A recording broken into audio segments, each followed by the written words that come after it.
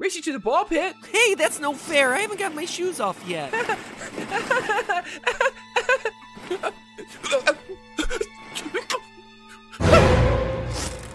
Made it. Ozzy? Ozzy? Ozzy? Ozzy!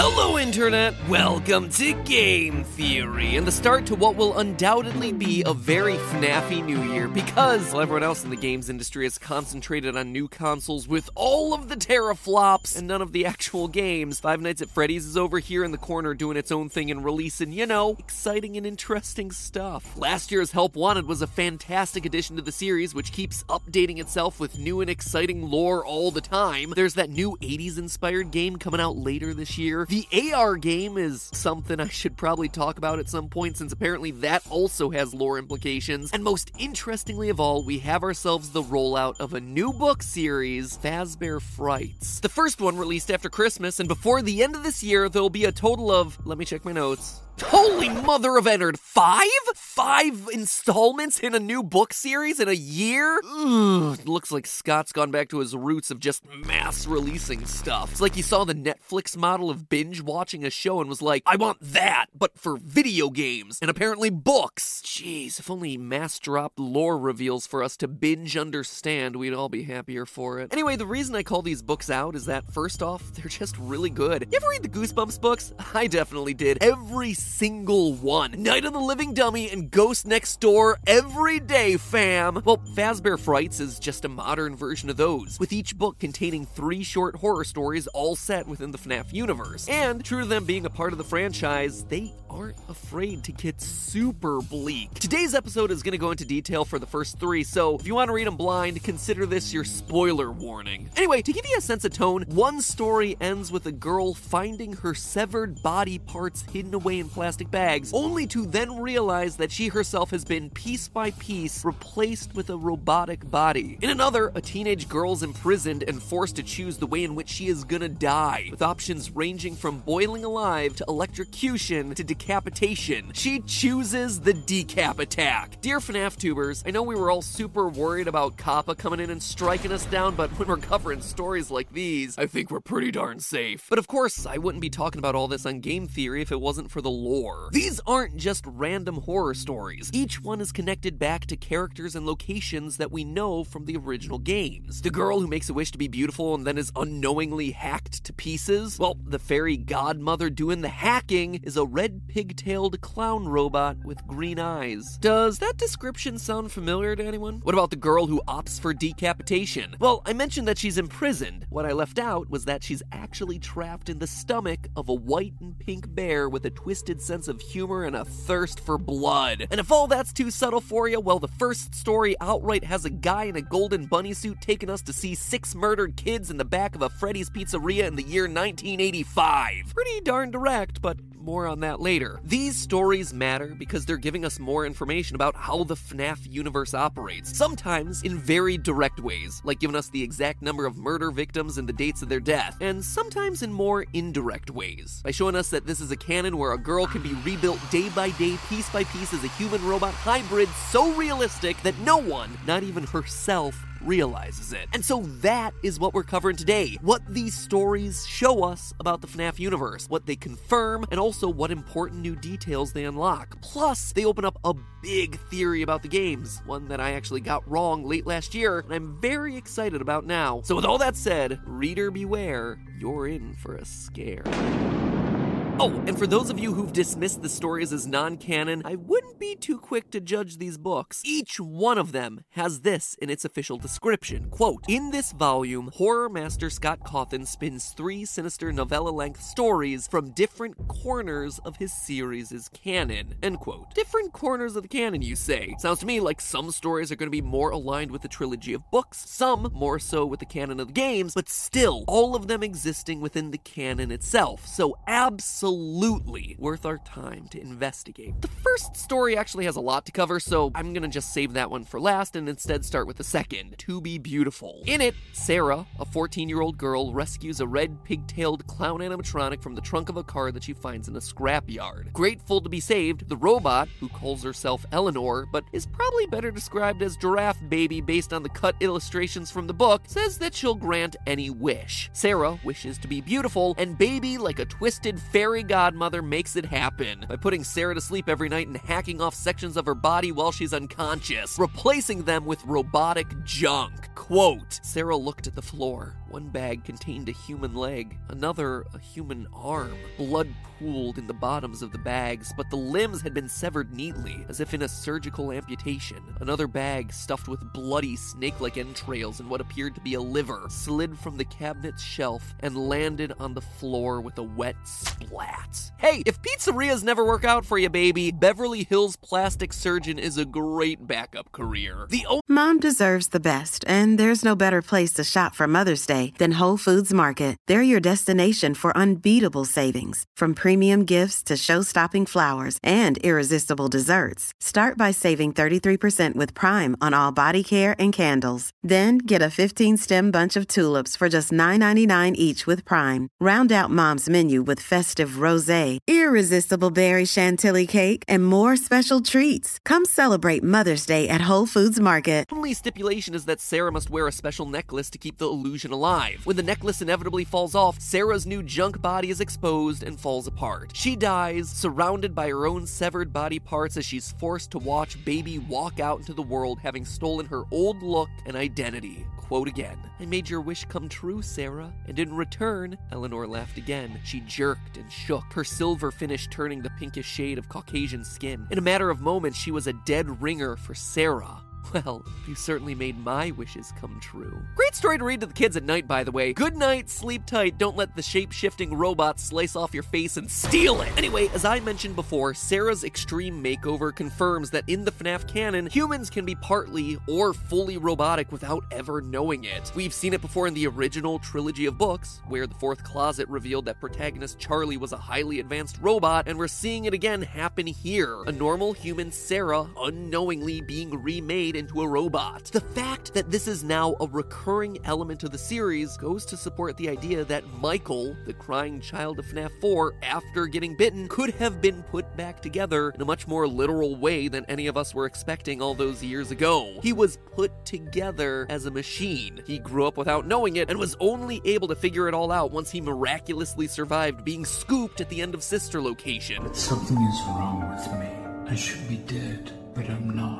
Does this little short story outright confirm any of it? No, certainly not, but third time is a charm, Michael. The third story about a girl named Millie trapped inside Funtime Freddy's stomach doesn't really tell us a whole lot, but instead it just confirms what we already suspected, that the Funtime robots were designed to be large enough to capture kids and either kill them off or transport them to underground testing facilities. Moving on to the end of the book, there's a little teaser, like a Marvel movie but with 100% less Nick Fury, where we get a preview of a seemingly new monster. Two cops are discussing a hooded figure raiding the neighborhood's dumpsters. They call it the Stitch Wraith. Quote, the Stitch Wraith, witnesses said, was a shrouded figure in some sort of cloak. The detective squinted at a picture that showed the figure pulling what seemed to be a mannequin's torso from the dumpster. The face wasn't a face. Not a human face, anyway. It looked more like a mask. The face was round, and its features were drawn onto the curved white surface. It had dark eyes, one of which looked blackened. Were those blood stains around the mouth? End quote. To me, the Stitch Wraith is just a cooler name for Ennard. I mean, you got yourself a creature that has a white mask with a missing blacked out eye, sharp, potentially bloody teeth, and a lurching walk. Definitely similar to the way that he's shown in the games. Ennard's obsession with trash would also be appropriate for the Stitch Wraith. I mean, it's just a mass of wires. It needs something like a mannequin torso to give it form. We actually see the same thing with Scrap Baby's design from FNAF 6. Between games, she clearly assimilated any and all garbage into her form form to be more passable and human. To me, I gotta be honest, I just think the Stitch Wraith story is cool because it shows the outside world's reaction to the Freddy creatures that we all know. It starts to show what happened to him after the events of the game. It connects the dots for the story after the credits finished rolling. To know that Ennard, after he escapes from Sister Location, to the in-universe people going about their daily lives is just this urban legend named the Stitch Wraith, I guess that's just pretty interesting to me. I think it's fun. Anyway, it's also worth noting here that the teaser attributes 5 dead bodies to Ennard. Quote, 5 withered bodies with eyes that bled black down the sides of the face, end quote. So it appears that Ennard, after leaving Michael's body, tried to skin suit 5 or so other people. Notice that it says withered bodies. These are bodies that have clearly decayed, just like we saw with Michael's at the end of Sister Location. And the mode of death, them crying black, it's just the body leaking oil as Ennard needs to go and find another skin suit to possess. So that's pretty much everything else. But what I really want to focus on now and in a follow-up mini-theory is the first story of this bunch. The story where the book gets its name, Into the Pit. In it, a video game-loving, anime-obsessed 10-year-old boy named Oswald is forced to spend most of his summer in an old, run-down restaurant named Jeff's Pizza. One day, wanting to pull a prank on his father, he finds himself in a, wait for this, time-traveling ball pit that takes him to 1985, the day where 6 murders have just happened at Freddy Fazbears' Pizzarea. Quote, when the smell of pizza hit Oswald's nose, he understood. He was still in Jeff's Pizza, or more accurately, what Jeff's Pizza had been before Jeff took over. The ball pit was new and not roped off. On the wall was a mural of the same characters performing on stage, the brown bear, the blue rabbit, and the bird girl. Below their faces were the words Freddy Fazbear's Pizza. He even caught sight of a calendar hanging in an open office that helped him pinpoint the date, 1985, end quote. Way to take the mystery out of it there, guys. I was all ready to cross-reference all the arcade cabinets that you saw in the pizzeria and the allusions to the Smurfs and other popular media at the time to find the date, but you just had to go and take that all away from me. Thanks for saving me the research, I guess, but no thanks for taking away my deserving YouTube watch minutes. And here's the first big mind blow of this book series. First, because I think there are actually 2 in this one story. In this story, we get ourselves clear, indisputable evidence that in 1985, 6 kids were killed. Quote, the rabbit stopped in front of a door with a sign reading party room. Half a dozen kids, none of them older than Oswald, their lifeless bodies propped into sitting positions, their legs stretched out in front of them. They were all wearing Freddy Fazbear birthday party hats. Oswald couldn't tell how they died, but he knew the rabbit was responsible for it, that the rabbit had wanted him to see his handiwork. End quote. On one hand, it's incredible to finally get ourselves a date and a firm number of dead children. But get ready to change your Facebook status because it is complicated. You see, 1985 has never once been an important date in the series. 1983? Absolutely, that's FNAF 4. 1987? You betcha, that's FNAF 2. We've got ourselves 80s representation everywhere. Mullets and Oingo Boingo for days, but never, not once has there ever been a mention of 1985. And while it might be easy to immediately write that off as a typo or some non-canon event, it's definitely not. Far from it. In fact, for as wacko as it seems, this time-traveling ball pit from a short story and a spin-off series of books takes Oswald back to a pizzeria that we've never seen before, but one that we have absolutely known to have existed since the second game in this series. As proof, let me pull up a clip from my second ever episode on FNAF, back when Purple Guy was actually Phone Guy. Ugh, those were the days. Every Way to Sunday, this game is a prequel. Posters everywhere in Five Nights 2 welcome you to this new location, implying that there was another Freddy Fazbear's Pizza somewhere before this one. Additionally, the Phone Guy makes reference to it on night 1, mentioning the old location and how it was left to rot. So let me recap. There's the restaurant from the first game, which is the last in the timeline. The one that you're currently working at in 1987 in Five Nights 2, an older location of Freddy Fazbear's Pizzeria left to rot, and the original Fredbear's Diner. In FNAF 2, we're presented with newspaper clippings that outright says that this location is having a grand reopening. But we knew, even way back then, 5 years ago, that the events of FNAF 1 took place after FNAF 2. It was a prequel sequel, so there had to have been a Freddy Fazbear's Pizza that existed prior to FNAF 2 that got the franchise shut down in the first place. We also know that it wasn't Fredbear's Family Diner because Phone Guy calls that restaurant out separately. Hello and welcome to your new summer job at the new and improved Freddy Fazbear's Pizza. We're going to try to contact the original restaurant owner I think the name of the place was Fredbear's Family Diner or something like that. So in this one random little scene from Fazbear Frights, we uncover a pivotal piece of the timeline that's been missing for the last 5 years. A mystery pizzeria that's been gone since the very beginning of this franchise. A pizzeria that looks to be home to the first 6 actual murders of the Fazbear story. In fact, I can actually do you one better. I believe this to be the 6 dead kids that we end up reuniting in the Happiest Day minigame from FNAF 3. Notice that detail about all of them wearing party hats. These were kids all taken from the same party. And the Happiest Day minigame from FNAF 3 has us reuniting them to finally finish the birthday party that got prematurely and gruesomely cut short. This is huge information here, guys! However, true to form, as it always is with this story, not everything lines up. With this being chronologically the earliest set of murders that we see at a pizzeria set before 1987, then we should be seeing the animatronics get possessed here. It's something that we've never actually seen in the games. This should be the missing children's incident, where the victims' bodies are shoved into the suits never to be found. But it's clearly not. The book makes it very obvious that these bodies were clearly out and visible. Quote again, there were noises, but not the usual ones of Freddy Fazbear's. Screams, crying children, yells for help, chaos. Oswald's stomach in knots, he moved through the crowd, past crying mothers running with their toddlers in their arms, past dads grasping children's hands and leading them swiftly towards the exit, their faces masks of shock, end quote. The bunny had laid out all his victims for everyone to see. A far cry from the bodies being shoved into the suits and then not being discovered for years on end. Hence, the missing children's incident. And we know that the missing children's incident is most likely where the animatronics got possessed because, their bodies are in the suits, along with the metal. And so the metal and the souls fuse together to create living animatronics, roll into FNAF 2 1987. Oh my gosh, look, there's living animatronics roaming around this pizzeria. Oh, and we installed security devices just because we know a murderer came around the last time.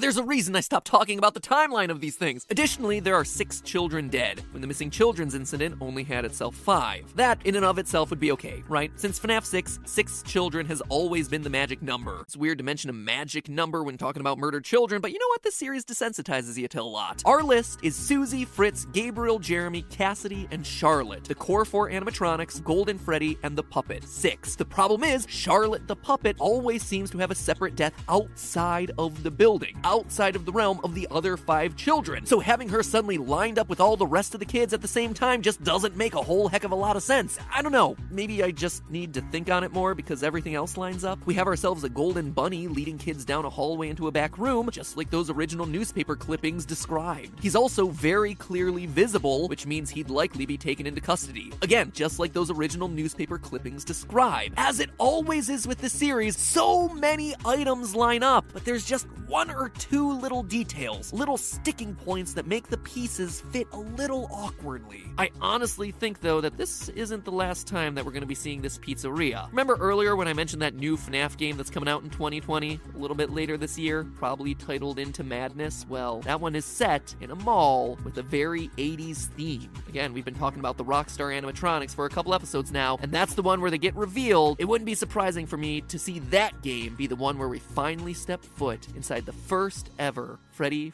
Fazbear's Pizzeria and witness all the events that Oswald just saw for ourselves. But hey, that's just a theory. A game theory. Thanks for watching.